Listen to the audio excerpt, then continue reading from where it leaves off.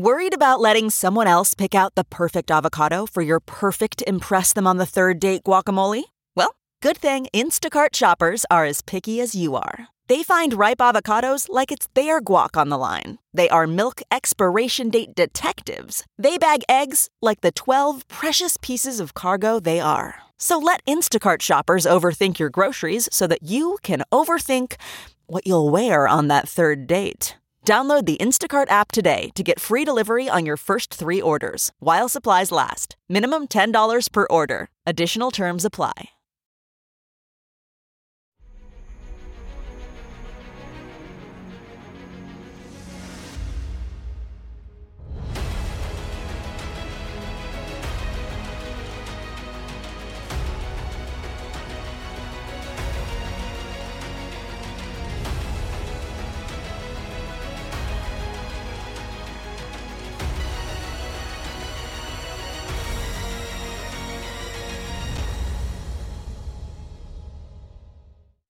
Hi, everyone. Judge Andrew Napolitano here for Judging Freedom. Today is Wednesday, August 9th, 2023. Scott Ritter returns to the show. As always, Scott, always a pleasure, my dear friend. Thank you very much for joining us.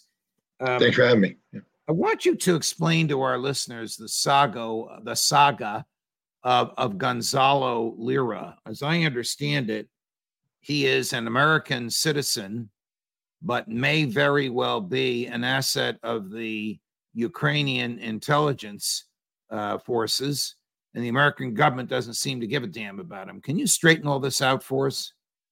Well, Gonzalo Lira is somebody who has a flamboyant past, which is really irrelevant to anything we're about to discuss. He found himself in Ukraine, and when the war started, he started posting clips of him walking through Kharkiv, discussing what he saw, discussing the war, opining on it. And he developed a very active following on YouTube, on his Telegram channel, on Twitter. And a lot of people, followed him because of his critical voice about the Ukrainian government, about the Ukrainian posture in the war. He was arrested in April of 2022. Let me just stop you. Is he an American citizen? He has joint U.S.-Chilean citizenship. He has passports from both United States and Chile. Okay. So who arrested him, and where and when and why? Well, he was arrested by the Ukrainian Intelligence Services, the SBU, which is noted for its brutality. They maintain a hit list called the Mirotvorets hit list. I'm on it. It's a death list. The people that are on it are people who speak out critically of the Ukrainian government. Gonzalo Lira is on that list as well. And yet he was arrested, and he didn't die. Instead, he was released about 5 days later. They seized his computers, they seized his telephone, but they allowed him to gain access. He was arrested under house arrest. That means, for anybody who doesn't understand it, that you're controlled. When you're under house arrest, you're not free to do what you want. You're you're released on conditions, house arrest. His conditions apparently allowed him to gain access to a new computer, to start up new YouTube channels, and to begin doing the exact same thing he was doing prior to his arrest. In the intelligence business, this is the biggest red flag you can possibly imagine. And at that point in time, I said, and I was straight up about it, that he's a controlled asset of the SBU, that nobody should trust this man, because you can't be allowed to continue doing what you were doing that got you arrested. But now you're doing it under conditions where you're controlled by the SBU. It's clear. 1 + 1 = 2. There's literally no question about this. So we have an American in Ukraine expressing opinions against the Ukrainian government and against American involvement, much as you and I do from the comfort of our homes in America, although you of course, have done this all over the world. Arrested by the Ukrainian intelligence services, mysteriously released back to his own original criticisms, but now as an asset for them. What does that mean as an asset for them? Is he going to begin to propagandize in favor of Ukraine? Is he going to show some dramatic 180-degree change of heart? Or is he surreptitiously gathering and feeding to them, SBU, intel that they desire?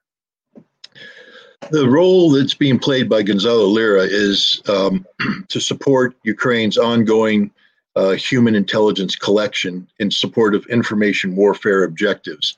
The YouTube channel that he created after his release is known as the Round Table, and it's become a very popular forum in the alternative media world. People flock to the Round Table to appear on the Round Table, where Gonzalo Lira serves as sort of the the conductor of an orchestra, leading questions. Now, what's important here is why he's doing it.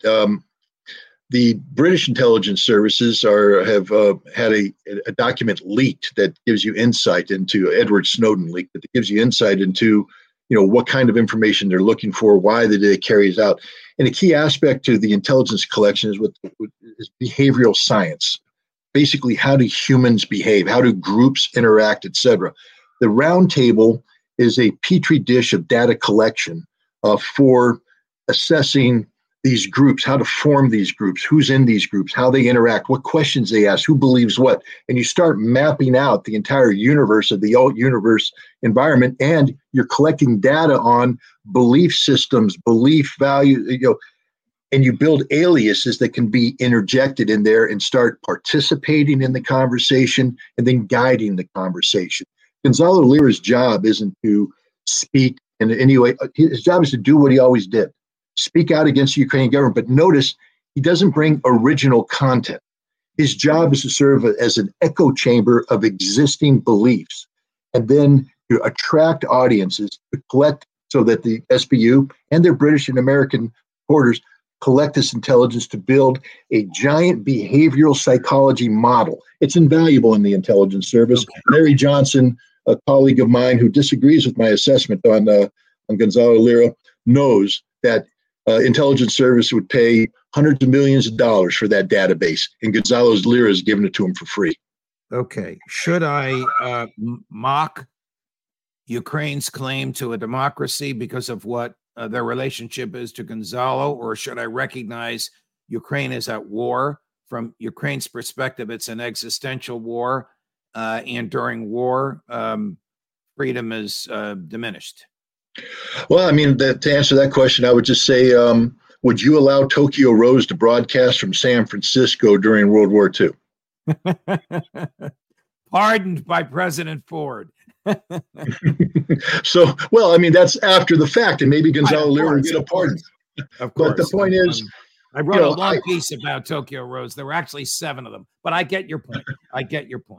I fully understand it, and the answer is no. No American government would allow Tokyo Rose to taunt American soldiers in fighting in the Far East. But the other thing I'd like to bring into this is to point out the following, because look, Gonzalo Lira is an American citizen, and you'd like to believe the American government, regardless of the circumstances, that's a point, would come in and support him. But here's the thing I want to point out.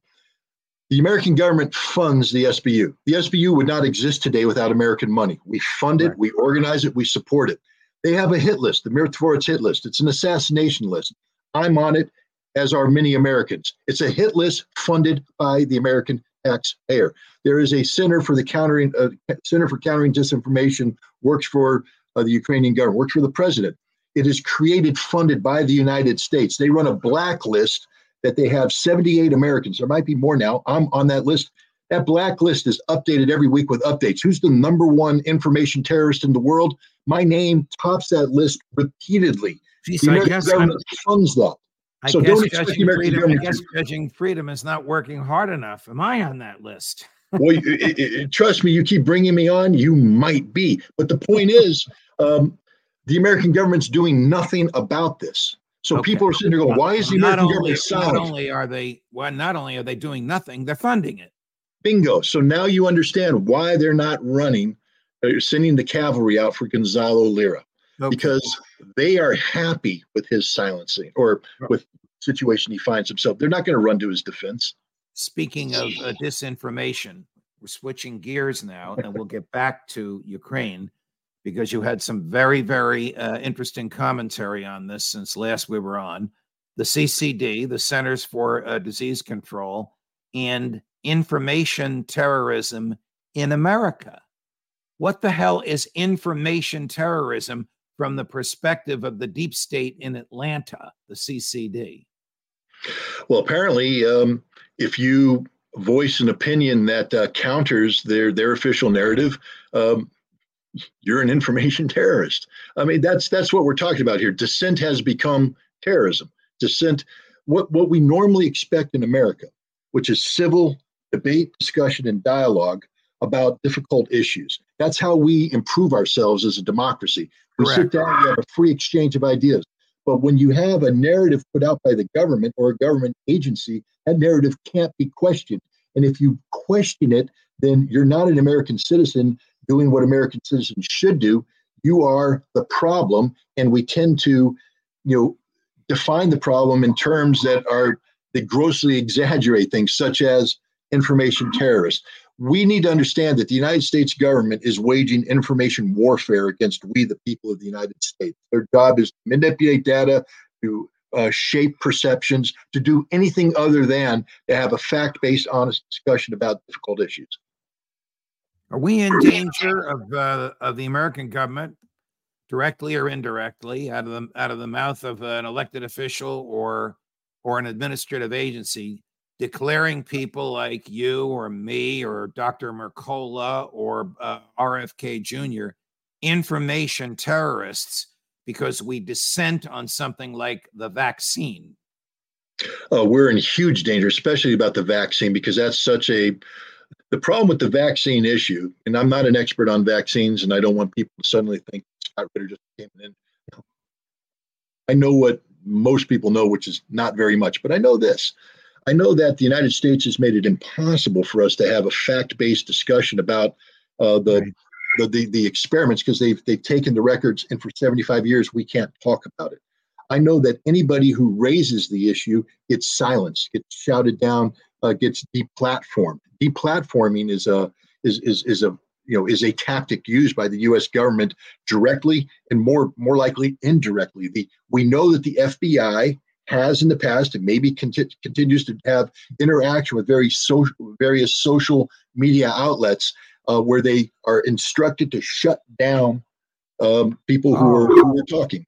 Oh, Scott, 4 federal judges in Texas, 1 at the district court level and 3 at the Court of Appeals level, have examined the discovery in a major lawsuit brought there by state attorneys general against Facebook. And the evidence is crystal clear. I mean, there's an email from Nick Clegg. You remember him? He was deputy prime minister to Great Britain. He's now a mucky muck at Facebook, or whatever Facebook calls itself these days, complaining bitterly to Mark Zuckerberg. Get these guys off my back. Get the White House off my back. Get the FBI off my back. We got to take this stuff down. These guys are driving me crazy. There's no question that the government, the American government, is attempting to do indirectly what the First Amendment unambiguously prohibits it from doing directly, which is abridging speech because of its content.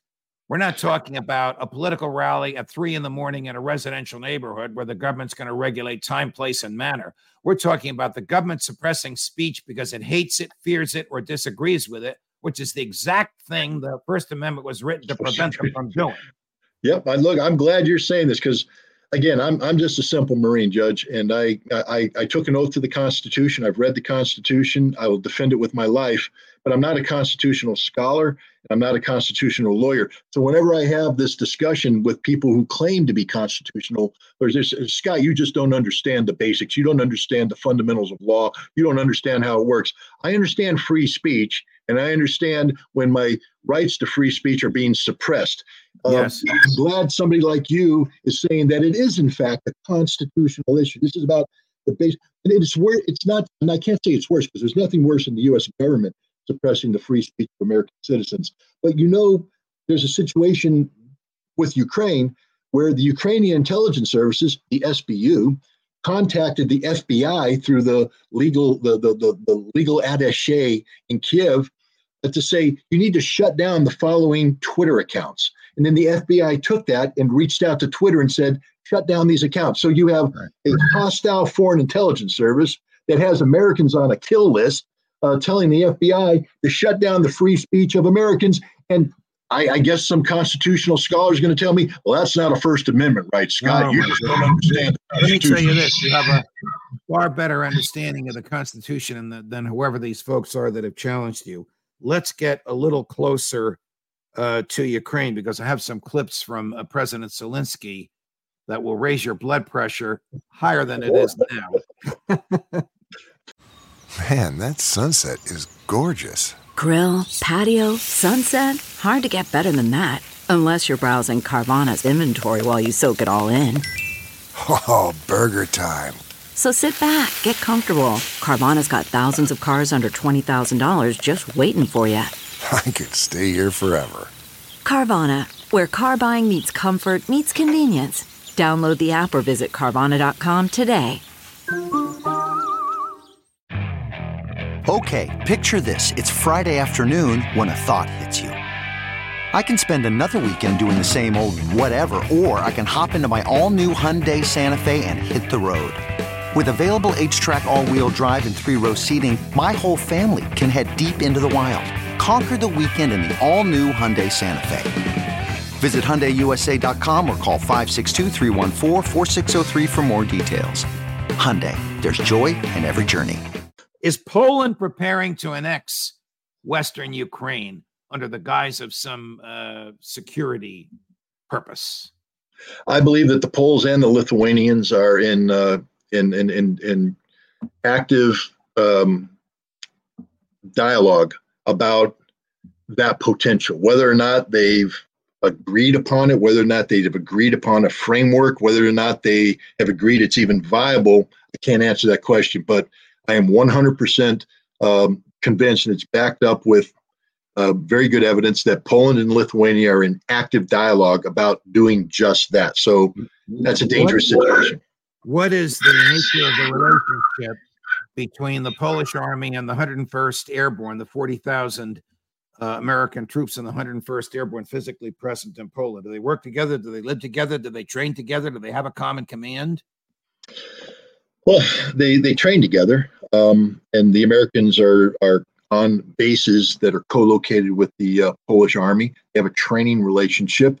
When you say under the same command, there is a NATO command structure, but right now the American troops are in there to train with their Polish counterparts to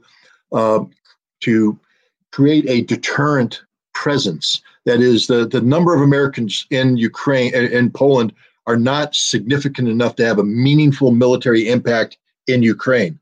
What they are, however, is enough to cause pause if Russia was ever to consider going into Poland, which Russia isn't, by the way, but we're there to make the Polish people feel comfortable that we're going to prevent the Russians from doing something that Russia has no intention of ever doing.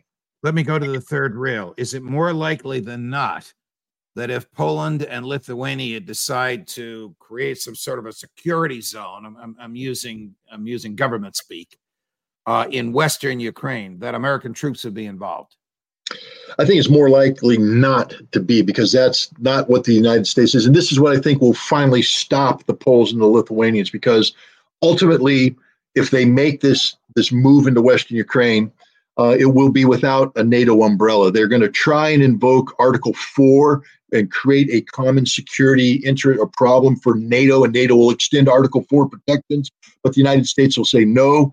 And then Poland and Lithuania know that if they go into Western Ukraine, they're on their own. So when the Russians start pounding them, there won't be any American cavalry coming to their rescue. Then why do we have, if that's you can understand it from the Biden side of the equation, 40,000 American boys in Poland, in uniform, on the ground in Poland? Well, if we're going to call Russia the existential threat that we claim it is, if we're going to claim that Russia poses a threat to Europe, then we have to go through the motions of putting in place forces that are responding to that kind of threat. So that's what we're doing. We're beefing up our presence on the eastern flank, but it's purely a political move. It has nothing to do with genuine military capability. Again, we don't have enough forces in Poland to meaningfully impact the war that's going on in Ukraine. The scope and scale of the violence that's taking place there right now would chew up the American forces in less than a week. Our forces wouldn't survive more than a week or two in that kind of war right now. We know it. They know it. This is purely politics. What has become of the summer offensive, the spring offensive, Ukraine moving eastward died? Has the summer offensive died? Have the Ukrainian troops even approached the first of the three defensive rungs that the Russian military has established in eastern Ukraine? The counteroffensive is failing, and the Ukrainians are tragically dying. There's really nothing that can be done to change this outcome, although the Ukrainians continue to try. They have not come close to penetrating the first line of defense or reaching the first line of defense. They're still flailing around in the crumple zone, in the flexible defense zone in front of that, even where they had their best chance in Bakhmut, where the Russians, because of the offensive operations that Russia carried out there, that through the end of May, hadn't been able to build this kind of defensive barrier, and so that was the best chance for the Ukrainians to attack the Russians without this defensive barrier. The Russians have stiffened that line. They're dug in now. They have the minefields. The Ukrainians are going nowhere. And what's happening, what you're seeing right now, is that there's a gradual transition on certain parts of the battlefield up north, and I think Kupiansk. The Russians have gone on the offensive. The Ukrainians have spent all summer advancing 100 meters, 300 meters into the crumple zone. Russia, in less than a week, have advanced 11 kilometers towards Kharkov. The Russians are driving. It's a very measured drive. They're not trying to do the big arrow stuff, but they're pushing. They're forcing Ukrainians to divert reinforcements they don't have to that zone, weakening their counteroffensive here. The Ukrainians are on the verge of collapse. They have run out of resources. They've run out of men. They're running out of equipment. They've run out of ammunition. And the Russians, meanwhile, have 100, 200,000 troops they have yet to commit to the fight. That's where we are. I want to play for you a clip from President Zelensky. It's about 4 or 5 days old, in which he uses a phrase that I have never heard him use before other than in this clip. Now, it's a computer translation, so it's a little tough to hear, but I think you'll hear this phrase 2 or 3 times. I'm anxious to hear your thoughts on it. The phrase is sky shield. Take a listen. In this week alone, Russian terrorists have already used 65 different missiles and 178 attack drones against us, included 87 Shaheeds. We managed to shoot down a significant number of them. We will do our best to make the Ukrainian sky shield only stronger. Here in our skies, we can prove that terror is losing. Altogether we can prove it, all partners. The responsible position of each partner in supplying air defense systems and missiles to them is very important. Complete protection against terror is needed here. Ukraine can win this battle, and our sky shield will eventually guarantee security for the whole of Europe. We are equally eager to see F-16 jets in action in Ukrainian skies as soon as possible. Is this just claptrap, sky shield? I mean, we know from the Teixeira documents, the documents the government says were released exclusively by him, the documents that the government has never challenged the accuracy or authenticity of, that as far back as March, the Pentagon High Command predicted that by June, 3 months ago, Ukraine would have no air defenses. Now we have the president in early August saying we're going to strengthen our sky shield. What sky shield?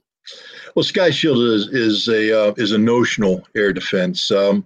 It exists in the mind of Zelensky and his advisors. You see, Ukraine has received a significant amount of advanced air defense systems from the West, the Patriot missile system from the United States, the IRIS-T from the Germans, NASAM, which is a joint American-Norwegian endeavor, and other things from Spain, from Italy, et cetera. They brought them all in. Sky Shield is the idea that they've been brought in as part of an integrated air defense that is linking up not only these different assets, but also the Russian S-300s, the Buks, and the other Soviet-era missiles. They built this sky shield he talks about that's protecting them, and he brags about things. He says, we shot down this, we shot down that.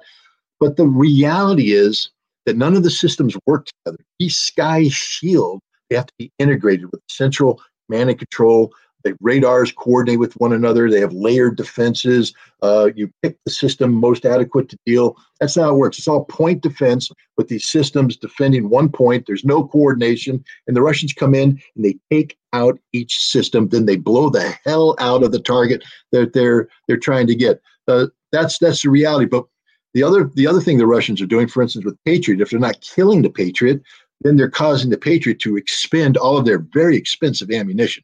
And that's why Zelensky's like, we hope you keep providing us with stuff, because he's out of missiles. And America needs to provide the missiles, but we don't have the missiles. We're not making them in the numbers that are necessary. The Ukrainians are firing them at a far greater rate than we can produce them. And so we're eating into our own inventories, and we're weakening.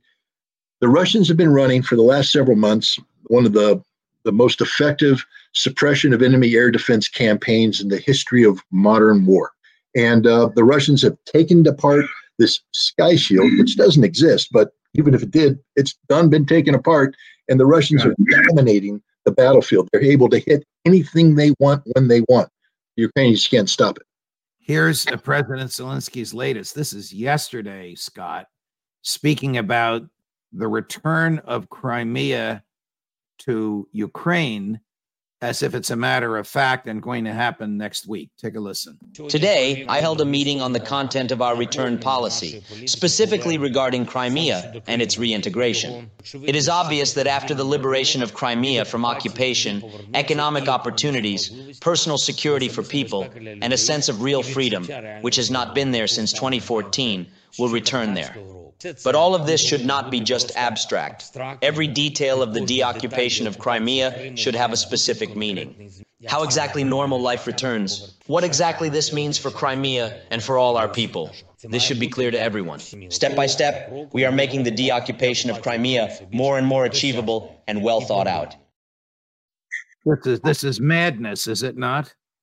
Well, it's political. To put this in context, last week, or they just finished up wrapped up a meeting in Jeddah, Saudi Arabia, where nations came together to discuss Zelensky's 10-point peace plan. And a key element of the 10-point peace plan is that Russia must return all territories to Ukraine, including Crimea.